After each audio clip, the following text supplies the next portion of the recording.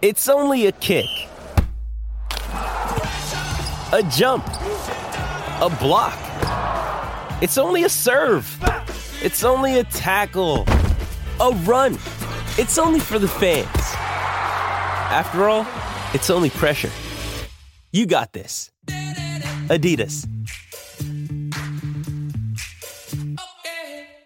For logbook servicing you can rely on, you need to make the right choice. You need trained professionals who are fully qualified to service your car according to manufacturer's specifications. For real peace of mind and a nationwide warranty, book in or book online at repcoservice.com.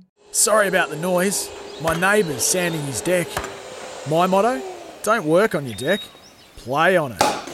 Life's good with a Trex deck. Low maintenance with a 25-year residential warranty. Trex, the world's #1 decking brand.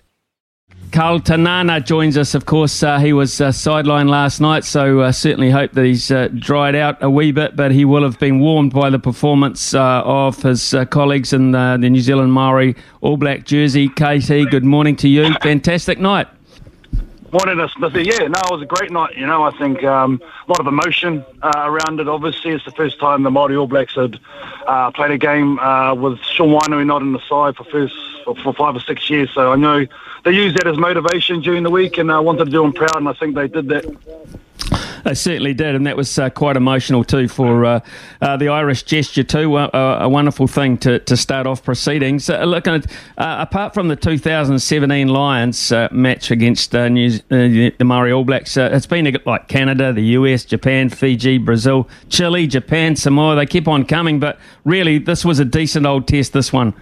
Yeah, for sure. You know, and they haven't played them for 12 years, Smithy, the full Irish outfit. So, you know, it's very few and far between, but when I know the Māoris get the opportunity to do such when they play a Tier 1, you know, they want to front and represent. So they knew it was a big clash for a lot of reasons, and, you know, I just think the way they were able to dominate was, I suppose, an eye-opener for a lot of people watching.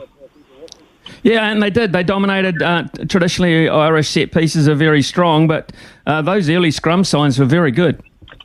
Yeah, massively. I thought Ollie Norris was outstanding, and Tyrell Lomax as well with their core roles. They really set the platform. And one thing that really stood out, Smithy, was the breakdown. I mean, the Māoris were really efficient there, and it just gave them clean ball all night long. And you could just see the faces of the Irish, especially because it was a very young bunch, that just the speed of play, they really struggled with that early on, regardless of the conditions, and obviously everything stuck for the Māoris in that first 40, so it was a bit of an eye-opener, I think, for this Irish team, the speed of play down here.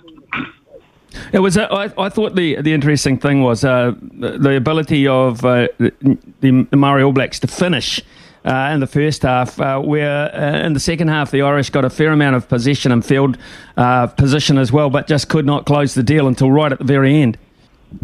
Yeah, and you can see, you know, as much as I'll try not to, but the frustration was starting to set in, like you spoke about, the finishing qualities in those conditions were pretty treacherous, you know, and the Irish, they stuck to their game plan, to be fair, and it didn't work. They were kicking back to Zan Sullivan, who had a massive game last night, and the kick returns were outstanding, especially on that far side of the field where Sullivan and Ioane and Sean Stevenson really run amok. So I think that really put them on the back foot, and that caused the ill discipline, which was massive as well for the Irish, just because of that speed of ruck. And yeah, just a scramble. I think also in that second half from the Māori, they held them up I think 3 times. So I think if the Irish get over early a couple of times, it might have been a different thing. But you know, you got to give it to the Māori desperation once again, which I'm sure they'll face the Irish throughout this whole month. They're going to cop the New Zealand Māori again, the Māori All Blacks again, I think, in Wellington, and not that far away. So I don't think they're going to get an easy run on any outing in particular. You mentioned the loose forward trio. I would imagine it's the first time they've ever played together. Cullen Grace coming into the squad very late. Billy Harmon and Cameron Suafoa out of the Blues, who was very, very impressive. They were good as a unit, you're right. Yeah, massive that mix. You know, Suafoa, he's such an abrasive player, and he added that steal, and we know Billy Harmon, how good he is at the breakdown. He was just a menace. It was a punish all day for the poor old Irish at the breakdown. They didn't clean him out. They didn't put him on his backside, and he just ran amok, you know. And Cullen Grace, he just brings that starch that every team needs, you know. And I think we always knew that he had the goods, and I think he just really, once again, underlined his quality as a young player. And I think there's opposite though. He went pretty good too, Gavin Coombs. He was a shining light in a pretty hard outing for the Irish. He made a couple of nice returns and stuff, and they actually showed, Smithy, when they do get into their attacking sets, they have those back balls that can really get on the outside of teams. They just forced the pass a little bit last night. Yeah, they did attack from deep, and they made some pretty good inroads. I think it's fair to say. But if you look at the Māori All Black backline, Zan Sullivan, he's got X factor, hasn't he? We're so gifted at the back at the moment. Yeah, and he's a big unit, and he's very strong. I think for a young guy, people underestimate how strong he is. And when you're going to kick return, they were a bit disjointed, and he just punished them. And he's got a massive left foot. I think that's another plus for Zani. He's a great length kicker. So when he does kick for touch and those exits, it's such a luxury to get past the 50-yard line, and I think that's a massive plus for him as well. But yeah, it was very decisive in what he was doing when he was returning the ball. It makes such a difference too when you're able to connect like that.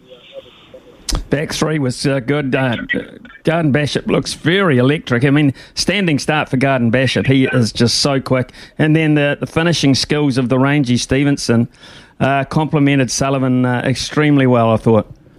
Yeah, they got back and helped each other and worked as a trio, and that's the secret, especially in conditions like that. And when you have options, you know, the defence has to spread a little bit, and that's what opened up options for all back three. But yeah, you're right, Garden Bishop, man, he's only a small dude, but geez, he plays well above his weight, and if you're going to give him space, he'll carve you up. So it's once again the kick chase is something I'm sure they'll be working on, the Irish, if they're going to kick to the All Blacks in particular. But yeah, last night those three really worked well, especially for a young group, probably first time playing together. I think they also, as you touched on it before, the speed of recycling from the Māori All Blacks, particularly at the breakdown, the speed of recycling. Weber was electric, and then when TJ Perenara took over at about the 50-minute mark, the standard didn't drop. So the way they marshalled it, those two, with all that experience, I think was just a casual reminder to those above that they're not going away. 100%, and I think. Obviously, it was a smart move by Clayton McMillan, the coach, to start Webby on his home ground and play that tempo game and be able to bring on TJ, who we know likes to control the tempo, and that's what he did. He just closed it out. He was in no rush. When the boys wanted to go quick, he just settled them down, gave them that cool head, and showed them how professionally you show out a game against the Irish like that. So, yeah, I know talking to Clayton, he was very impressed with both of those guys, their attitude coming in after the disappointment on missing the All Blacks. But, yeah, I'm for sure, Smithy, both of them sending out a message to selectors saying we're not going away easy. How many of that Irish squad do you think will feature in the 23 at the weekend? Not many, I don't think. Maybe, obviously they had Conor Murray, who didn't come on. He's got to be thereabouts. It'll be interesting to see what happens with Bundy Arkeed.